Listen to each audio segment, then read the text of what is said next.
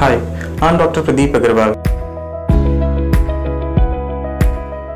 आज हम बात करने जा रहे हैं ग्लोकोमा यानी काला मोतिया से रिलेटेड मिथ्स एंड फैक्ट्स के बारे में। ग्लोकोमा से रिलेटेड सबसे मोस्ट कॉमन मिथ होता है कि लोगों की नज़र 6/6 है, क्या उन्हें ग्लोकोमा डेवलप होगा? ऐसा बिल्कुल नहीं है। अगर आपकी नज़र 6/6 है तो आपको ग्लोकोमा डेवलप नहीं होगा। जैसे कि मैंने पहले भी बताया था कि ग्लोकोमा को साइलेंट थीफ ऑफ साइट मतलब नज़र का चोर भी कहते हैं। ग्लोकोमा शुरुआती दौर में कोई सिम्टम नहीं होते जब तक डिजीज बहुत एडवांस या सीवियर ना हो जाए। ग्लोकोमा में पेरिफेरल मतलब साइड का विजन लॉस होता है और सेंटर का विजन एंड स्टेज तक बरकरार रहता है, इसलिए पेशेंट को कभी महसूस ही नहीं होता। इसलिए पेशेंट की एंड स्टेज तक पेशेंट का विजन 6/6 रह सकता है। दूसरा, अगर पेशेंट को किसी एक आई में डिजीज है और किसी एक आई में फील्ड ऑफ लॉस है तो उसके लिए अदर आई कंपनसेट कर लेती है, जिसके कारण भी ग्लोकोमा का पता नहीं लगता है। सेकंड मोस्ट कॉमन मिथ ये होता है कि लोग कहते हैं कि ग्लोकोमा सिर्फ एल्डरली या फिर बुजुर्ग लोगों में ही होता है। ऐसा बिल्कुल नहीं है। ये सच है कि बढ़ती उम्र के साथ साथ रिस्क फैक्टर्स बढ़ जाते हैं ग्लोकोमा होने के, पर ये बीमारी किसी भी एज या किसी भी उम्र के ग्रुप के लोगों में पाई जा सकती है।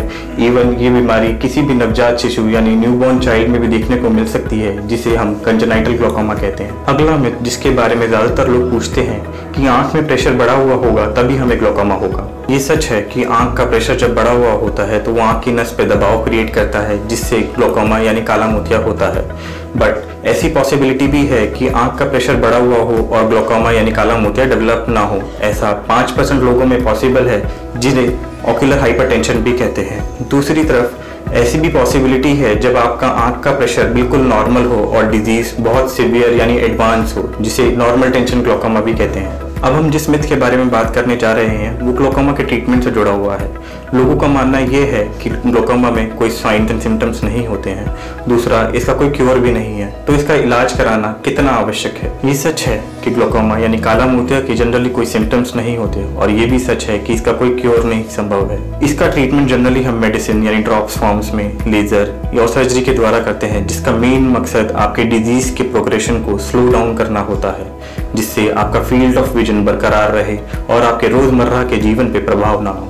आज का आखिरी मिथ जिसके बारे में हम जब बात करने जा रहे हैं वो यह है कि ग्लोकोमा एक इनहेरिटेड मतलब एक जेनेटिक डिजीज है।